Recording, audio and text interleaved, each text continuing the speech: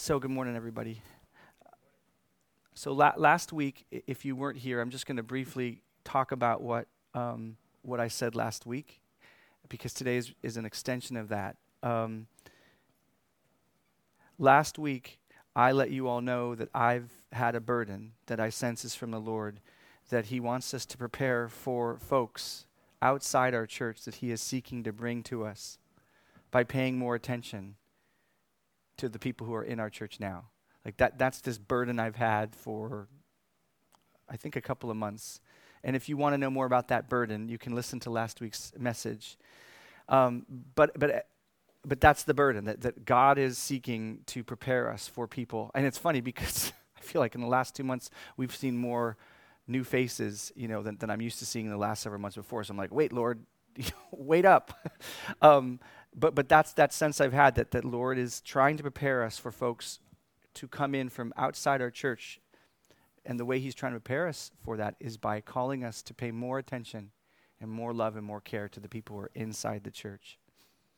But as I explained last week, any burden or prophetic word we might sense, it always has to be evaluated by the word of God. God's word, written word, from the apostles that He appointed as authoritative over our burdens, our prophecies, our visions, dreams, senses of anything. It's those things that we have to take before the Lord. Now, of course, if someone comes up to you and says, I feel a burden that I should be praying for you more, and you're like in a trial, you don't have to be like, is that from the devil? Like he's up there like, pray for Donna, that she'd be more Christ-like. You don't have to like wonder about that, because that's probably not the devil.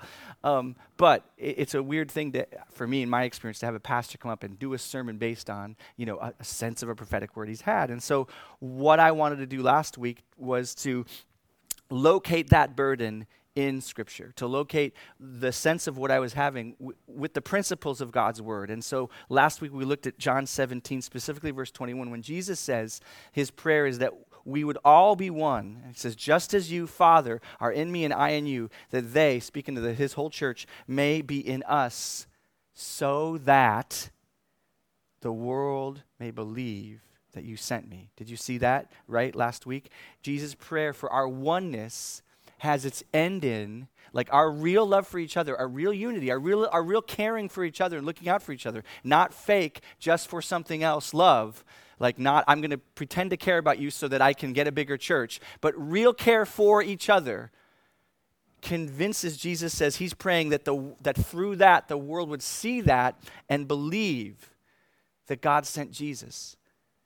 And then He says it in 17:23, I and them, all of Jesus inside us, and you and me, so that they, Jesus says, may be brought to complete unity. Then the world will know that you sent me and have loved them even as you have loved me.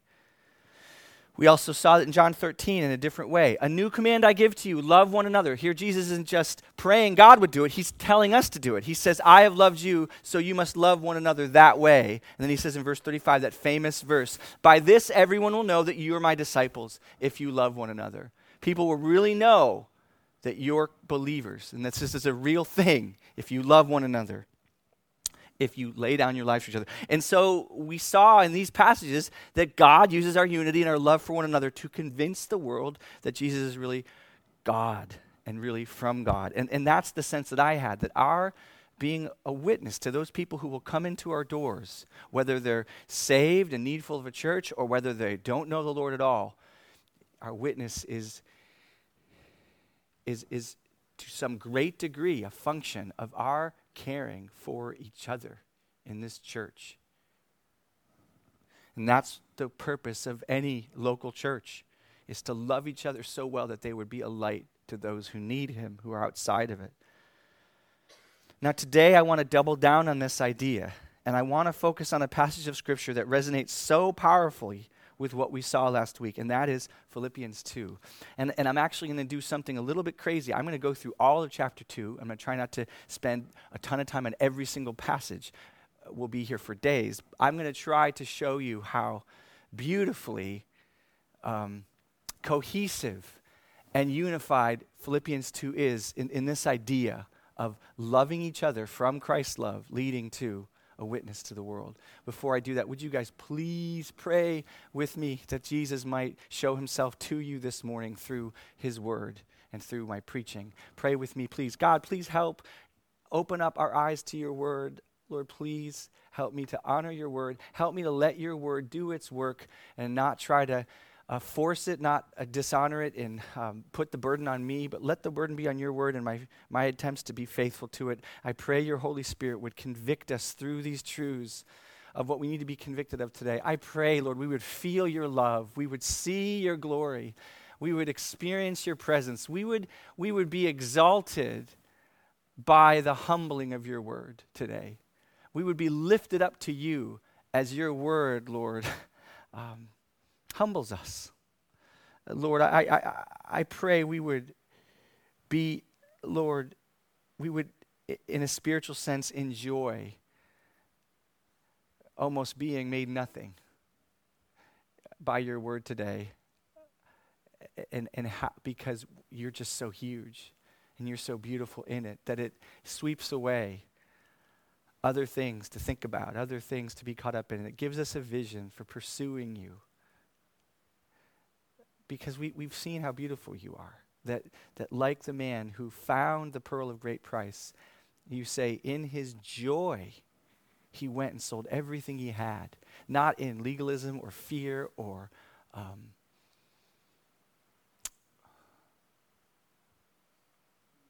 it was in his joy because he saw how beautiful you were that he went and sold everything he had. Would you give us that today? In Jesus' holy name we pray. Amen. So I've broken this up into like 5 headings. The glorious command, the glorious example, the glorious power source, the glorious effect, and the glorious miracle. Everything about this is just glorious. So I used that word and I just put it on every single heading. So just you guys just got to deal with that. I just looked at this and I've been convinced, looking at this for a few days, this is just glorious. Like it's just like, woo! It's just so beautiful. So I hope God will communicate that to you as well. Okay, starting in the first, verse 1 through 4. Therefore, if there is any encouragement in Christ, if there is any consolation of love, if there is any fellowship of the Spirit, if any affection and compassion, make my joy complete by being of the same mind, maintaining the same love, united in spirit, intent on one purpose.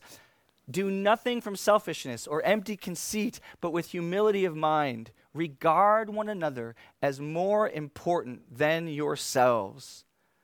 Do not merely look out for your own interests, but also for the interests of others. This is the glorious command. This is the command that everything else in this passage flows out of. Paul's imploring them, if you've tasted something of Jesus in your midst, if there's any encouragement, it may not be total, it may not be everything you want it to be. If there's any consolation and comfort, if there's any fellowship in the Spirit, if you find compassion and some measure and affection in your midst, and you sense it's Spirit-birthed and Spirit-sustained, he's saying that is Jesus at work. That's the Holy Spirit working in your midst. You can know him that way. Like you can mark it that that's him. Now he's saying push into that. Fan that into flame. He says, make my joy complete by walking with that Spirit as he's walking you into these things, as he's walking you into unity. So walk after him. Make my joy complete by being of the same mind, maintaining the same love, united in spirit, intent on one purpose. One purpose. And Paul is commanding in Philippians 2 here what Jesus was praying for in John 17. Unity in truth and love. Unity around the truth of Jesus. See him together, understand him together, and let that true seeing, that true understanding lead you to love and pour yourselves into one another. Because that's what, when you really see Jesus, when you really see him, that's what happens. That's what the Spirit provokes you to do. But we're not automatons, we're not like, I see Jesus, I will love now. Along the way, you consciously make these decisions. Your affections are stirred and you respond to these affections. And he's saying, go, go, go. And then he says, intent on one purpose. What's the one purpose? To please Jesus. to please Jesus, to love him in our love for each other. And he's explaining, what is that really going to look like? What would it look like to be united around Jesus, to have the same mind about who he is, how beautiful he is and glorious he is? What would be the effect of that if we pushed in that? And here it is. It would be this: do nothing from selfishness or empty conceit, but with humility of mind, regard one another as more important than yourselves. Do not merely look out for your own personal interests, but also for the interests of others. That's what it would look like if the truth about Jesus was grabbing hold of our minds. And in light of that truth, we were trying to make the next logical movement. Like, understanding Jesus this way, the next thing I should do would be this thing. Okay, and let me try to explain this. How does the truth about Jesus and being united around that truth about Jesus, how does that so stand against selfishness and arrogance and empty conceit and self-promotion and entitlement mentality? Because that's what he's saying. When you get Jesus, it opposes selfishness, empty conceit, self-promotion, entitlement mentality. How does it necessitate humility of mind? What is it about him and his truth and seeing him as he really is that requires humility and selflessness and not arrogance? It's the gospel. It's the gospel. It's what the gospel tells us. When we consider in the gospel what we deserved versus what we actually receive, when we consider what Jesus actually deserves but what he actually receives, it's impossible for entitlement to logically have its roots in our craw. It's impossible. It is very hard for entitlement to have its sway in the sense that we're owned by it and dominated by it. The idea that we need to react to every slight and push back with desperate conviction of every injustice when wronged, when we consider what we really deserved versus what we really get. What we really deserved, what I really deserved, when I don't like the way my kids are treating me, my wife's treating me, when I don't like the way that guy in traffic is treating me, when I don't like the way that someone's responding in the church to me, and the meanness, the core of who I am gets offended and fearful and anxious and hurt, when I step back and say, what do I really deserve? I really deserve everlasting shame. That's what the Word of God tells me. In my failing to love God with all of my heart and put him first, I deserve everlasting shame. I deserve eternal destruction. This is God's word. You deserve, I don't know your lives, I just know God's word. You deserve everlasting shame. You deserve everlasting destruction. You deserve the resurrection of the damned, which is going to happen. You deserve whatever metaphor or literal it means by the flames of hell. You deserve, I deserve weeping and gnashing of teeth without a peaceful resolution. Ever, ever, ever. We deserve being consigned to the outer darkness where the worm does not die and the fire is not quenched, Jesus says. That's what we deserve.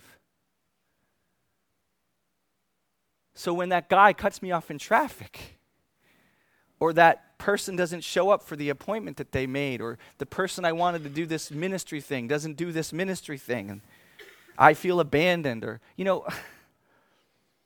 I need to go back to the gospel. What do I deserve? Now listen, there are qualifications I need to make here. We can take this too far. The Bible calls us not to be doormats in one sense. The Bible calls us not to throw our pearls to swine, metaphorically. Jesus says, don't give to dogs what is sacred. Paul says, warn a divisive person once, then twice, then have nothing to do with them. If you're in an abusive situation with a spouse, God calls you to get help. If you're in a dangerous situation with a spouse, God calls you to get out of that situation, at least temporarily, until you can find it to be a safe situation. So there are qualifications here. Paul isn't saying in some codependent, person-worshiping way, like, let yourselves be conquered by the fear of people. But he is saying what he is saying. In place of entitlement and arrogance and selfish conceit, have the mind of being united in the truth of Jesus, and let that inform your attitude.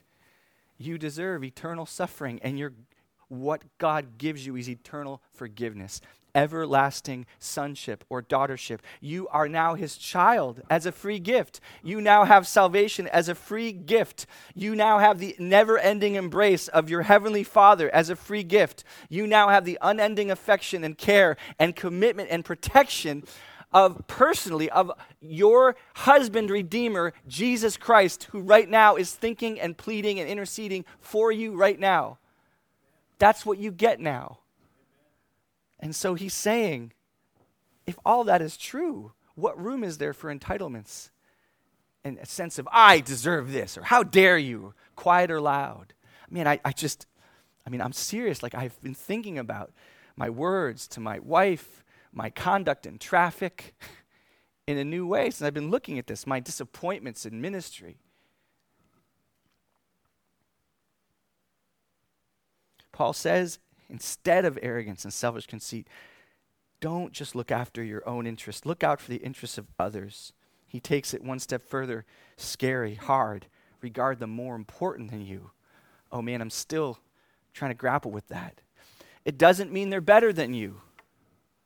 It doesn't mean regard them better than you in the sense that I just know that I'm a piece of poop and they're amazing.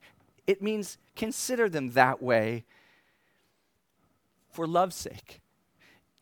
It doesn't mean, listen, it doesn't mean this, and no offense to sanitation workers. I'm going to use the old phrase garbage man, because, but listen, if you're equipped to be president of the United States, however you conceive of him being the greatest president, I'm not trying to make a move for Trump or whoever, Obama, whatever, I'm just saying, if you are actually equipped to handle the responsibility well of being president of the United States, it doesn't mean instead go be a garbage man and let the person who's equipped simply to be a sanitation worker, let them be president of the United States.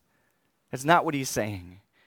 It means if you're equipped to be the best president of the United States possible, go be that for the sake and the welfare and the concern of the garbage man. Does that make sense? If God's giving you the gifts to be the executive officer of the United States of America, go do that for the sake of those people who can't do that well. It means do what Jesus did. Jesus, better than everyone, more important than anyone. He regarded your interests as greater than his own, and he laid down his life for you. How do I know that? Well, just go back to the Word of God that we're in and see if maybe I'm onto something here. The next verse in Paul's passage here, part 2, the glorious example. He's going to unpack why we should have this unselfish, unconceited, interested in others' welfare mindset. Have this attitude in yourselves, which was also in Christ Jesus, who, although he existed in the form of God, did not regard equality with God a thing to be grasped, but emptied himself. Oh, this is so beautiful. And I feel affected by it, which is a miracle, because I can be a very hard-hearted person. Folks, this is the nature and the heart of God. Listen to who your God is.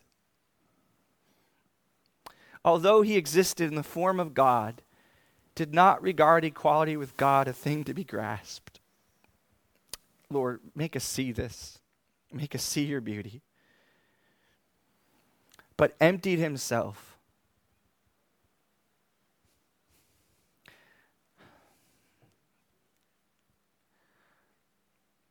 Taking the form of a bondservant, and being made in the likeness of men, being found in appearance as a man, he humbled himself by becoming obedient to the point of death, even death on a cross. God humbled himself by becoming obedient to the point of death, even death on a cross. For this reason also God highly exalted him and bestowed on him the name which is above every name, so that at the name of Jesus every knee will bow, and those who are in heaven and on earth and under the earth, and that every tongue will confess that Jesus Christ is Lord, to the glory of God the Father.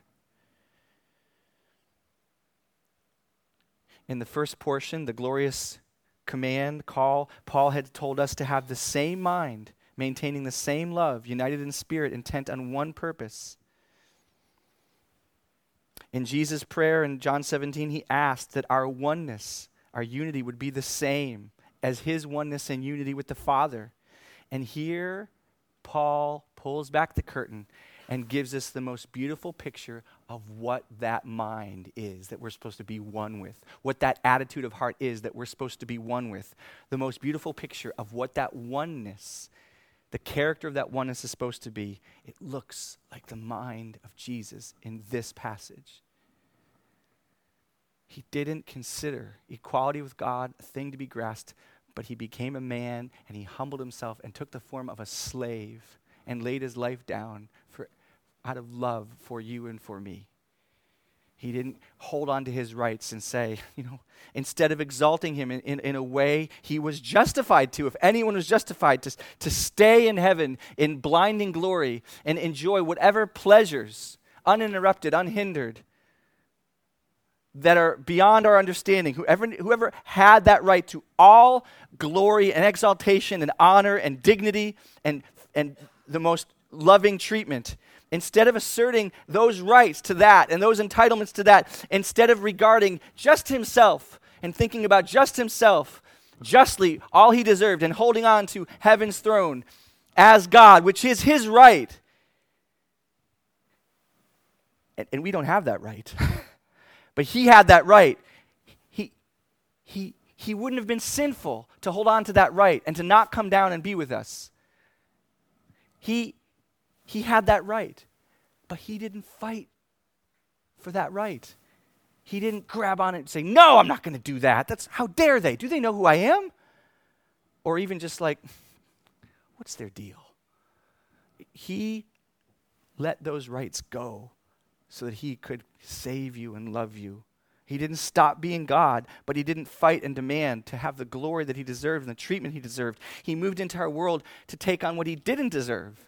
Our sin, our punishment, our hell. He didn't grasp at his God rights. He became a servant. He humbled himself. He humbled himself to death. And for that time, perhaps the most painful, most shameful, most humiliating, unimaginable death, crucifixion that existed. He did that for you and for me.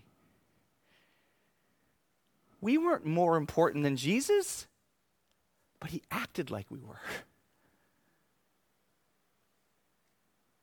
We aren't more important than him, but on that day, on Calvary, he acted like we were.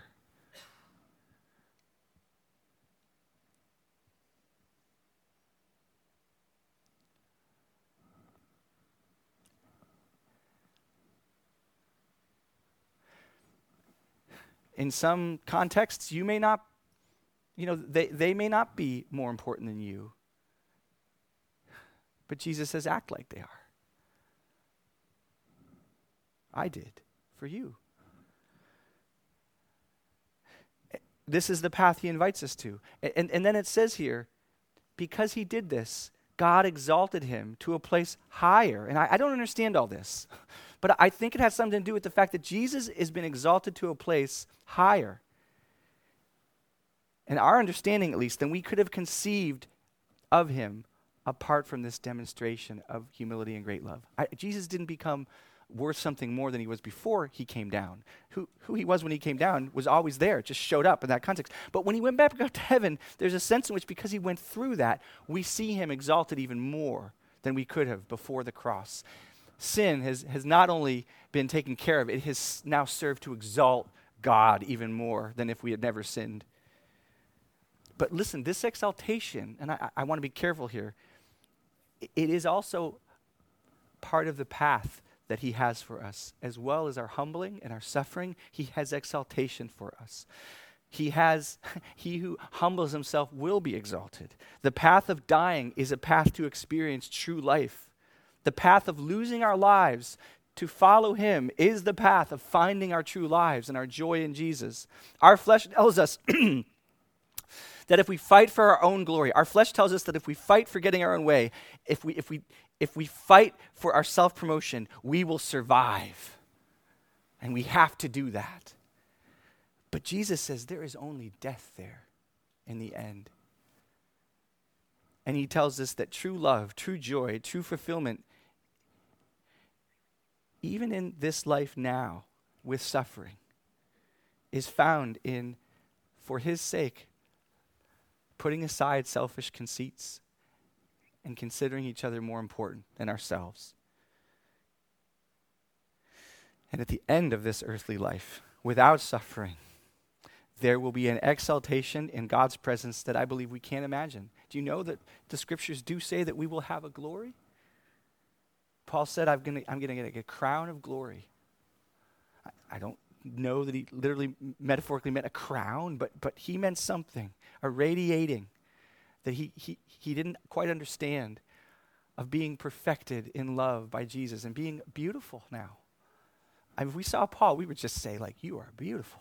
I mean, we would have said that then, right? Reading these letters. But if we saw him now, we would say, boy, you are a beautiful man. Your heart is gorgeous. Without any blemish. And it would, you know what the glory would be? It would be the glory of someone who just loves Jesus so much, loves God so much, is so selfless, is so generous, is so kind. But that's coming later. Right now, we may not look like that to others the way we hope we would. Right now, we might, in serving others, we might end up feeling and being invisible in some contexts. But we're not invisible to God. He sees what the world doesn't see. And on the last day, there will be a glory and honor that we will possess that will make the glory of the president, or the presidency. There's no way to just get all polarized talking about, but the glory of the King of England, it will look like the glory of a garbage man. It will pale in such comparison. The glory of love, though.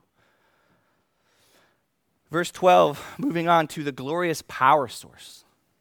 Therefore, my beloved, as you have always obeyed, so now, not only in my presence, but much more in my absence, work out your own salvation with fear and trembling, for it is God who works in you, both to will and to work for his good pleasure. Work out your salvation with fear and trembling. Why? Respond to his promptings, his leadings, his word, because he's working in you. He's living in you.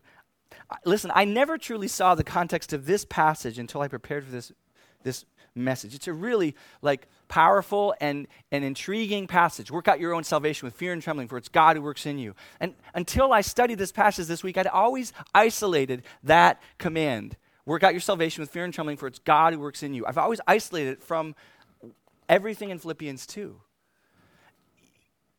You know, that's a dumb way to read the Bible. When you see a verse and you just deal with that verse, you got to look at it in the context. A lot of times what something means, same words in two different places, changes. But you get a lot of clues if you look at the words around it, you know. And, I can preach that to you guys, but I've known this passage, Philippians 12 through 13, for tons of years, but I've never seen it like I saw it this week.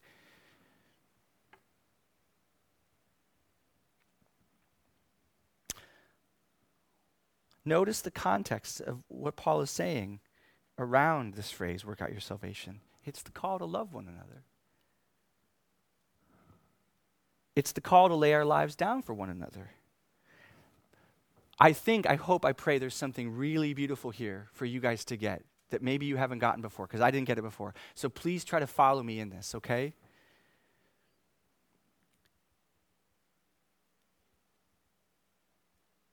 Paul says, work out your salvation.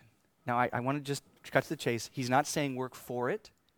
He's saying work it out. Work what's in you outward. Salvation is in you, work it outward. Okay? But the context is in loving one another. It's not in being a good boy. It's not in being the best quiet time guy. It's not in tithing the most. It's in loving one another for Jesus' sake. And listen, this, Lord, I hope this is good and I hope people get it. I think it is good. Please. This character in Christ Jesus that Paul just got done exalting, this mindset of Christ, of loving sacrificially, this is the very heart of God, okay? That is the nature of God. Everything Jesus did, he said, you see the Father doing in me. It's not like Jesus is the sacrificial one and God is the big exalting one wanting all his glory. No, they are the same heart.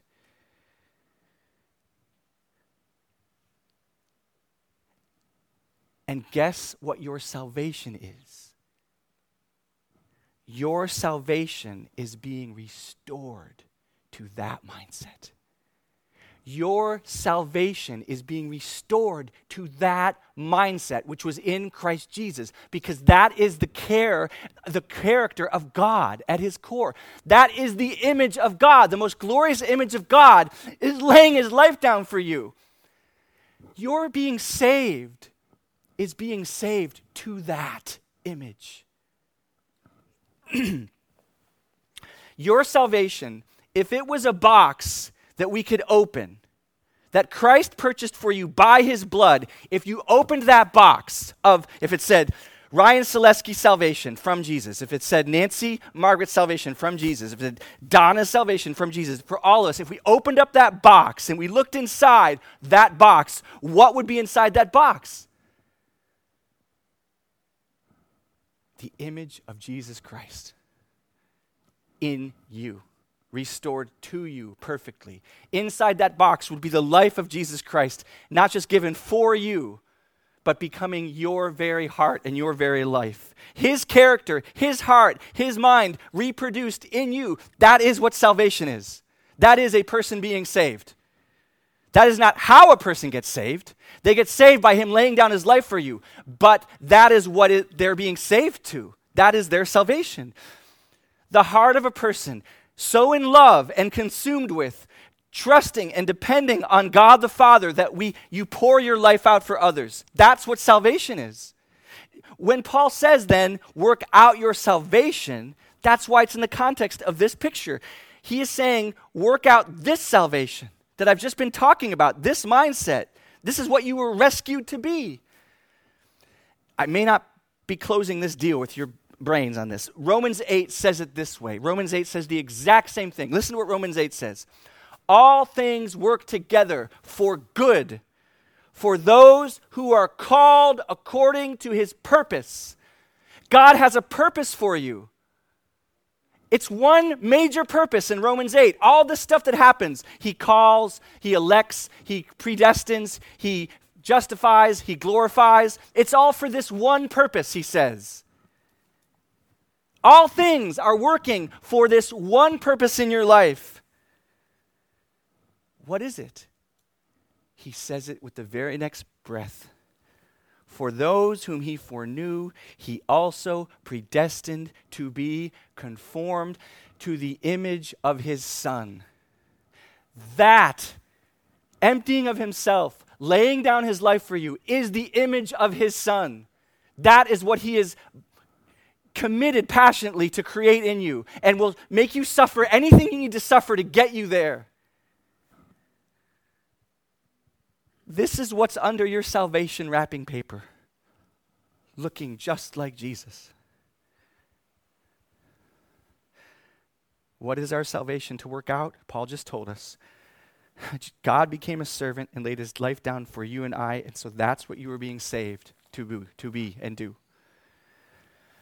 Listen, if you're not that interested in that salvation, if you want salvation from hell, but you don't want to be conformed to the image of a servant like Jesus was, you are not really interested in what salvation is. Because salvation is Christ-likeness. And a lot comes with that. Joy, everlasting, comes with that. Because that is the salvation of a person who's crazy about God beyond all measure. And you know what's so beautiful about this? It tells us so much about the bigger picture of what's happened to man. Like that image that Paul just said, he laid down his life, he became a servant, though he was God. That's the image of God that we have fallen so short and far from. That is the image we have perverted and twisted. And because of that, God's wrath is on the world. See, we were never meant to be image bearers, primarily in some of the popular ways we think about God when we think about God. We think about God being omnipotent.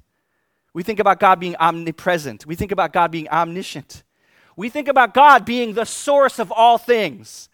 We were never meant to be his image bearer as the source of all things. You will never be the source of all things. But what is most glorious about God? When Jesus said on the night before he was betrayed and crucified, he said, now the Son of Man will be glorified. At the center of what is most glorious about God is his heart of pure, holy, selfless love.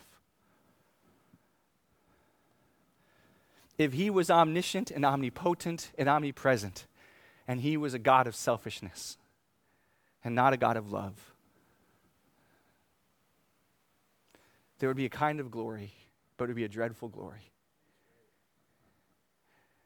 The glory he has is beautiful. So when Romans 3 says we have all fallen short of the glory of God, doesn't mean we fell short of his omnipresence. Dang it. I fell short of being the source of all things. No, it's saying you fall short of love. You fall short of agape, holy, sacrificial love. And you became a self-worshiper. I mean, I just think we are so much more wrecked than we understand. Like if Adam and Eve had never fallen, we tend to think of like beautiful gardens and beautiful animals we get to talk to, and maybe we'd get to fly. Maybe, but the thing that would be most blinding about it would be just how loving everybody would be, how kind, how patient, how tender, how sympathetic. And that's what God is restoring in us. But by perverting that image in our fall, we've lied about God to the world and each other. We've concealed the truth of his glorious, selfless love in our sin, and that's made God very angry. But how did he respond? In keeping with the core of his character. He forgives, he loves, he gives everything up to save those who will trust in him. There's a great anecdote I heard about what hell is. It's a total metaphor. This is not in the Bible, but there's something effective about it. And the metaphor is this. Hell is a group of people at a dinner table with the most delicious food you could imagine before them on a nice plate with a perfect fork and knife and spoon at the ready. They're all sitting there at the table with the most delicious food you could ever imagine God put before them. But they've got no elbows. Have you ever tried eating, or imagine trying to eat with no elbows? Like sitting down before a Big Mac? Or, it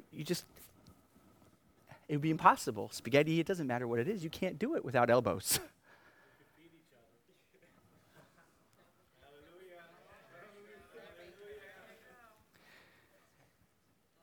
The only way you could eat at this table is if you fed the person on your side and they fed you.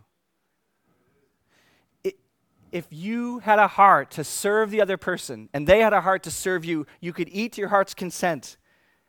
But in this picture, the heart is so selfish, even though they could do it. They have no elbows. They must depend on each other. They must serve each other. But because they're so selfish, they starve to death with the food right in front of them.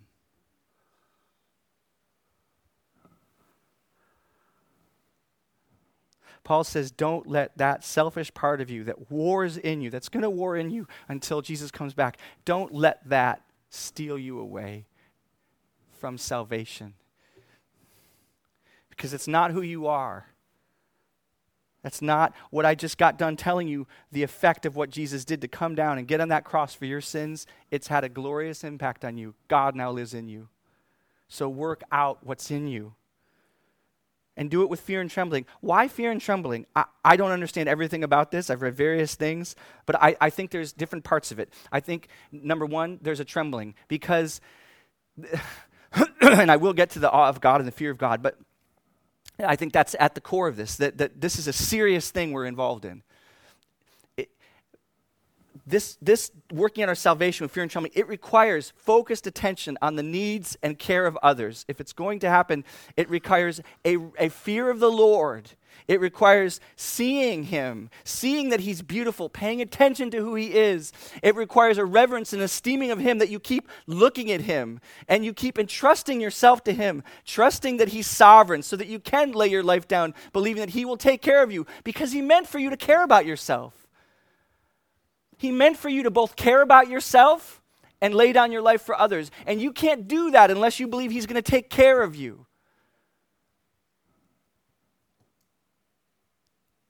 When Jesus said, love your neighbor as yourself, he wasn't saying it's so bad to love yourself in that sense. He's saying God wired you to love yourself. He meant for you. Adam loved himself. He took care of himself. He fed himself. He wanted enjoyment. And that's not evil. It's evil when it becomes It's evil when it abandons the other and exalts the self at the expense of the other. So Jesus is saying, I'm going down a trail I don't need to. This is a difficult thing to do. And so it requires trembling. It requires working. It requires fear of the Lord. It requires trusting in his power and might. It requires seeing and believing the warnings about the costs of sin and falling away. It's going to make you tremble if you're going to fight this battle. It's going to be a daily battle.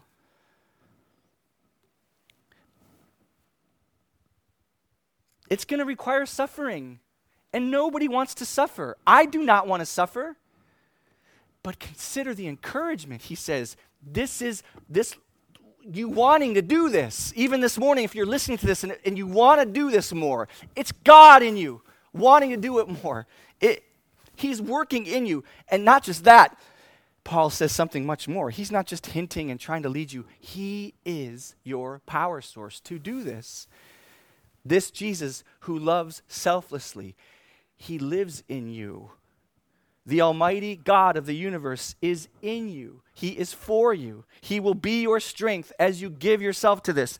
You know, if you're a sailboat and you raise the sail of looking out for the interests of others, not just your own, he will blow into that sail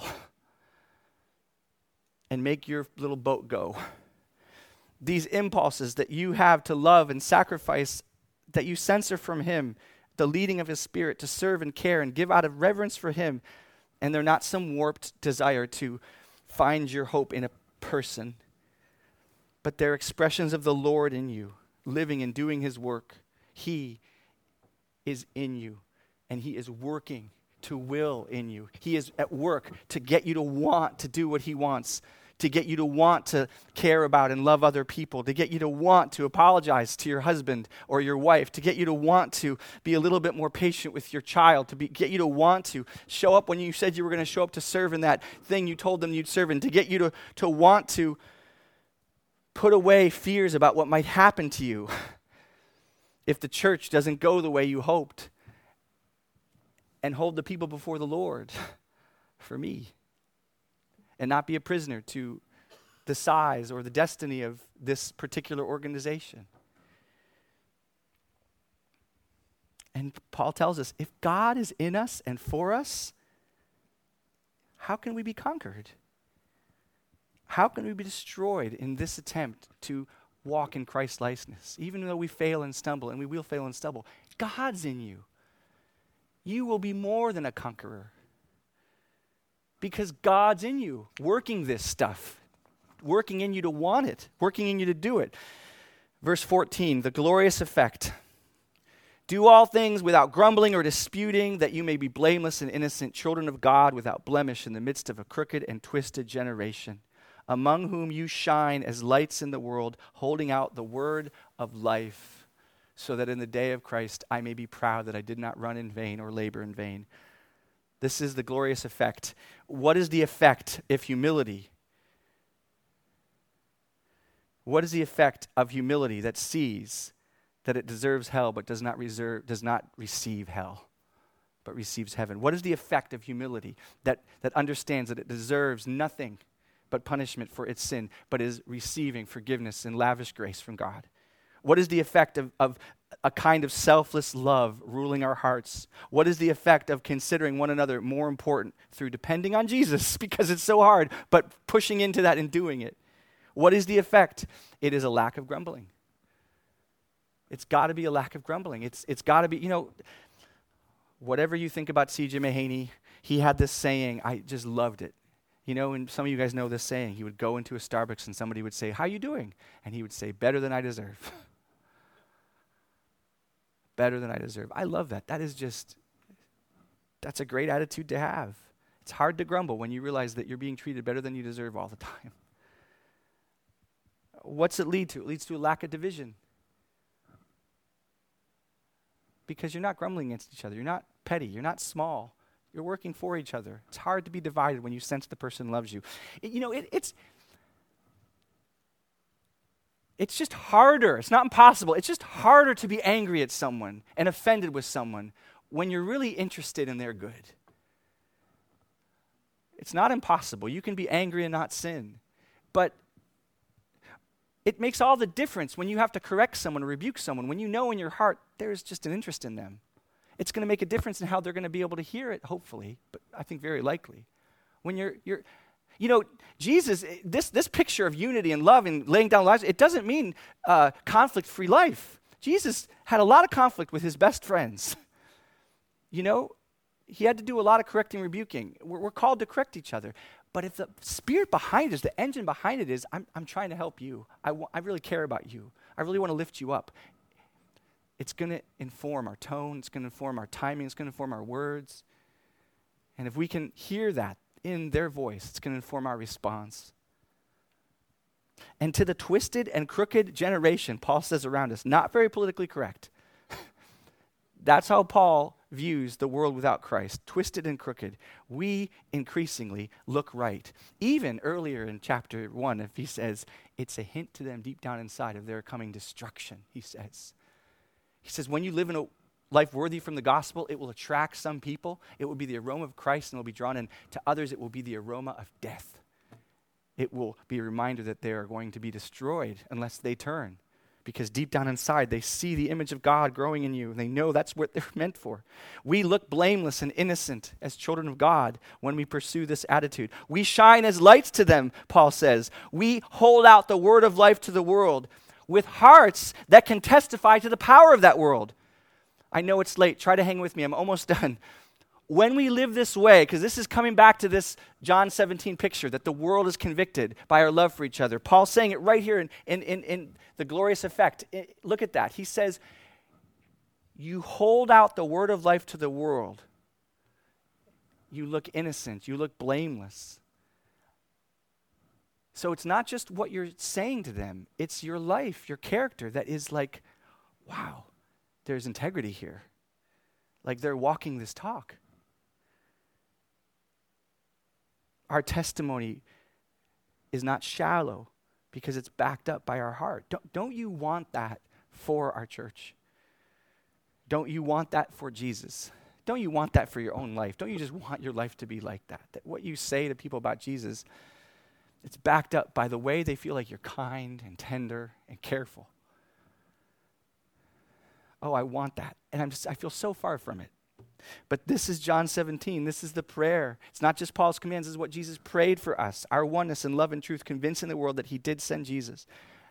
When we move towards this week, we're working towards the prayers of the Son of God for us. I mean, that's also kind of encouraging, right?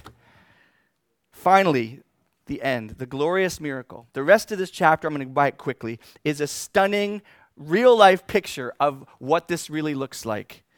Like not just, you will look like blameless, innocent children. Look at how these people look. Verse 17. Even if I'm to be poured out as a drink offering upon the sacrificial offering of your faith, I'm glad and rejoice with you all. Likewise, you should also be glad and rejoice with me. Go back one. That's it. Look at Paul. He's rejoicing. He's in prison. He's got scars and lacerations on his back that would look really ugly to us from the whippings he's gotten. Like we would look at Paul's back and probably be like, oh.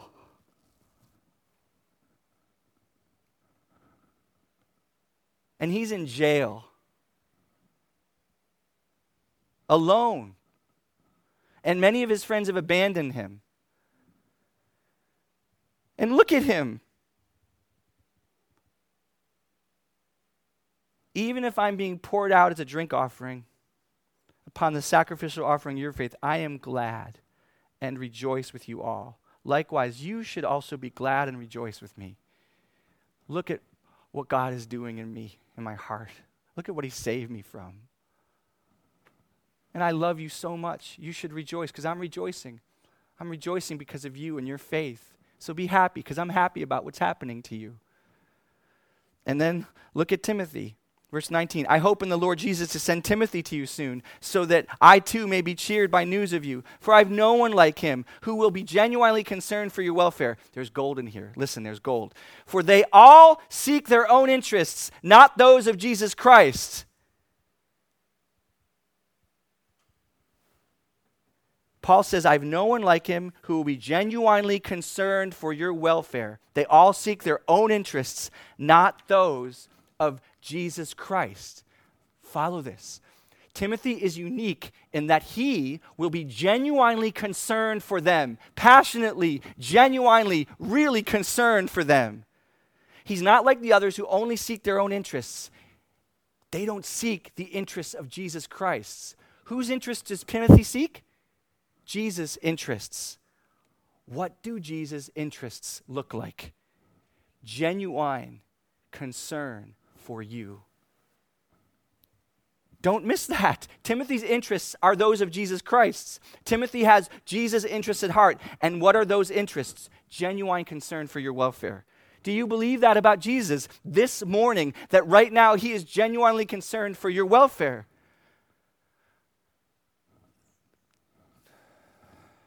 What do we remind ourselves so often? What is Jesus doing right now at the Father's hand? Is he eating grapes and relaxing by the pool and got headphones on with the most beautiful music imaginable and just being like, so glad that was over? What is he doing? What's he doing right now? He's interceding for you right now. And then Epaphroditus. I've thought it necessary to send you Epaphroditus, my brother and fellow worker and fellow soldier. I promise you we're wrapping up here. Your messenger, Mr. Many. He has been longing for you all and has been distressed because you heard that he was ill. He's been longing for you all. He's been distressed because he heard you were ill, or he was ill. Indeed, he was ill, near to death, but God had mercy on him, and not on him only, but on me, lest I should have sorrow upon sorrow. I'm the more eager to send him, therefore, that you may rejoice at seeing him again, and that I may be less anxious. Epaphroditus gets so sick, he almost dies. Paul, who loved Jesus more than any of us, most very likely, loved people so deeply that he would have been crushed by losing his friend that he loved. Christians are not supposed to be robots who aren't affected by dear friends' sufferings. But what does Epaphroditus do when he gets better? He becomes worried because he knows they're worried about him. And they don't know how he's doing. So he's worried about their being worried. and he's worried about them being worried because he wants them to be able to rejoice. So he's going to go see them so they can rejoice. He got deathly ill, and his concern when he gets out of bed is, oh man, they're worried about me. I need to go make myself known to them so they aren't so freaked out and scared. I want them to rejoice. And then Paul says, man, I want him to go too because I'm anxious for you guys. I want you to know how well he's doing. So I'm going to send him because I'm worried about you. There's just so much tenderness and affection and concern and love. And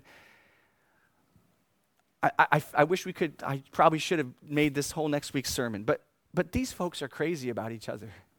Like, they really are interested in each other. They really care about each other. Like, you can't get through that last few sentences and look at Timothy and Paul and not just be like, wow, these people aren't just interested in the church where people come and go on a Sunday, and just show up and listen to a message and go home. Like, it would be better if we shut that down, I really think, and found ways to get you good teaching, but poured all our energies into, how do we really know about how each other's doing and really keep up with that and really care about each other and really stare after each other. I hope there's a way that you can do both things. But that's what Christianity is really to be. It's a corporate thing. Not corporate because 300 people got in a room and heard somebody and went home. Corporate because they all just care about each other. They're devoted to each other. They're concerned about each other. We taste that, don't we? In small groups, we taste it. It's not like it's completely absent. I don't want to make a straw man out of this. So many of you are deeply loving and concerned, more than me. But let's be provoked that this really is what God wants, and he wants it more and more and more. Remember, he's telling the Philippians, Paul says, you do this already. Do it more. I won't do it more. So 3 quick applications. Number 1, see and want. See and want. Do we see this as beautiful? So much so that we want it. If you don't see this as beautiful, stop right there and pay attention. You are numb. If you don't see this as beautiful and you're in this room looking at this and it doesn't really move you, there's a problem. Either I just did a really bad job preaching, which is possible, or you are numb. You are in serious spiritual sickness as a believer. Or you might not know what it really means to believe and be saved. So if you're having trouble caring about this, that should provoke you. You should, whether it's my preaching is another issue, right? But keep your eyes on this chapter and ask God for help to help you see how beautiful it is again. Because if you're his, you have seen this and you have loved this. This kind of love, this kind of other-centeredness.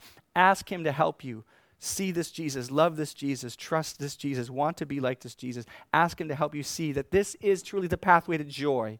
That yes, you will be sorrowful. Jesus was sorrowful sometimes, but he was, I believe, except at the prospect of receiving the Father's cup of wrath for our sins, I think Jesus was the most deeply joyful person in his 33 years on earth. Truly fulfilled deeply, unfettered joy and love with the Father. Paul said, he was suffering, yet always what? Rejoicing. This laying our lives down for it is a call to joy. It is a fulfilling call to joy. Jesus will make it a joy-giving experience as we raise the sail to our mast. His Holy Spirit blows into this. So keep meditating on this picture until it's beautiful to you again, or maybe for the first time. And talk to me about that if you need help with that. 2, ask and believe. God deeply wants to help us with this. He prayed on the night he was betrayed for this specific thing, that we would be united in love around him, towards each other, that we would love each other by laying our lives down for each other. This is name it, claim it time. Private jets, perfect health, that is bad name it, claim it. This is great name it, claim it. God, give us your heart for each other. You prayed for that. Give it to us. Let's take this picture of Jesus and pray it. Let's ask God to make it a reality. And remember, this kind of prayer, it's a prayer to be able to suffer for one another. And so it will often involve more prayer. The prayer of crying out when the suffering is ouchy. And it can be very little things. Yesterday I was meditating on this and I got up in the morning, I think it was either yesterday or Friday, and I just wanted to sleep longer. And I knew Jen was downstairs with the kids. And I'm just like, I know my wife loves me. She's always trying to give me time to catch up on my rest all the time. But I was like, but is that the best for her? And so, but what do I do? God, I'm so tired. I want sleep so bad. So I was suffering tension. What do I do? I went to his throne of grace and mercy to find out, God, give me grace to know what to do right now. I want to sleep, but I want to love you and follow you and care for my wife. What do I do? And I had the most miraculous thought that had not entered my mind. As I went to his throne in grace and mercy, I heard the most miraculous words. Ask her. Ask her if it would be okay or if she needs your help. So I asked her, and she said it would be okay. So I slept a little bit longer. She said it would be fine. But that kind of work will require you suffering sometimes and going to God to help you through that, you know. He gave me the heart to want to ask her, you know, instead of close my eyes. So let's ask and believe. I'm trying to think, should we pray this prayer every Sunday for a few months? I've turned it into a little prayer at the end. Let me know your thoughts on that if we want to make a little mini liturgical move and pray together this prayer. I'll pray it at the end and you can think about it afterwards. Lastly, commit and pursue. Commit and pursue. This is conformation to the image of Christ. This is what we were saved for. Let's commit to this. There's no other goal God has greater for us than this. This is God's goal for us. This is what he died to bring us. So let's pursue this. Like, move closer to this. Try to step into this wherever you are now, at home, at work, in ministry, in care group, with your neighbor's yard, and a fight about a fence. We were talking about, you know, wherever you are, move to push away conceit and vain ambition and regard the other person more important. And fight in that moment by going to the throne of grace and mercy in that moment. You will have to fight, like I said. There will be doubt, there will be confusion, there will be fear, there will be trembling. Every day it's a battle to lay our lives down. But he will be up to it. He's up to it. This is what he died for. It's what he died to give us. Let me pray, and we'll go home. Thank you guys for bearing with me so long. I wish I could preach quicker.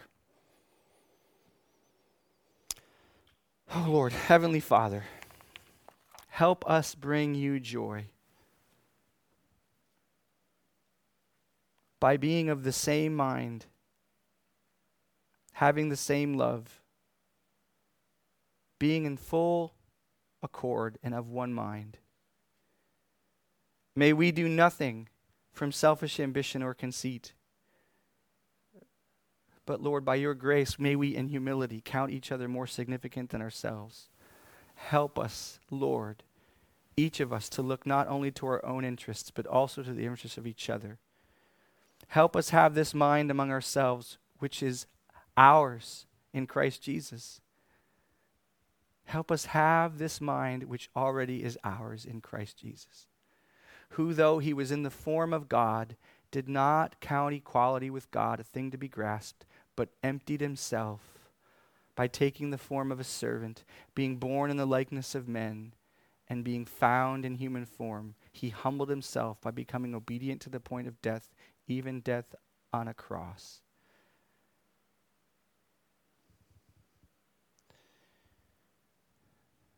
Therefore God has highly exalted him and bestowed on him the name that is above every name, so that at the name of Jesus every knee should bow, in heaven and on earth and under the earth, and every tongue confess that Jesus Christ is Lord, to the glory of the Father. Therefore, Lord, help us work out our own salvation with fear and trembling, for it is you who works in us both to will and to work for your good pleasure. Lord, this mindset is already ours in Christ Jesus. Help us to live it out. In Jesus' holy name we pray. Amen.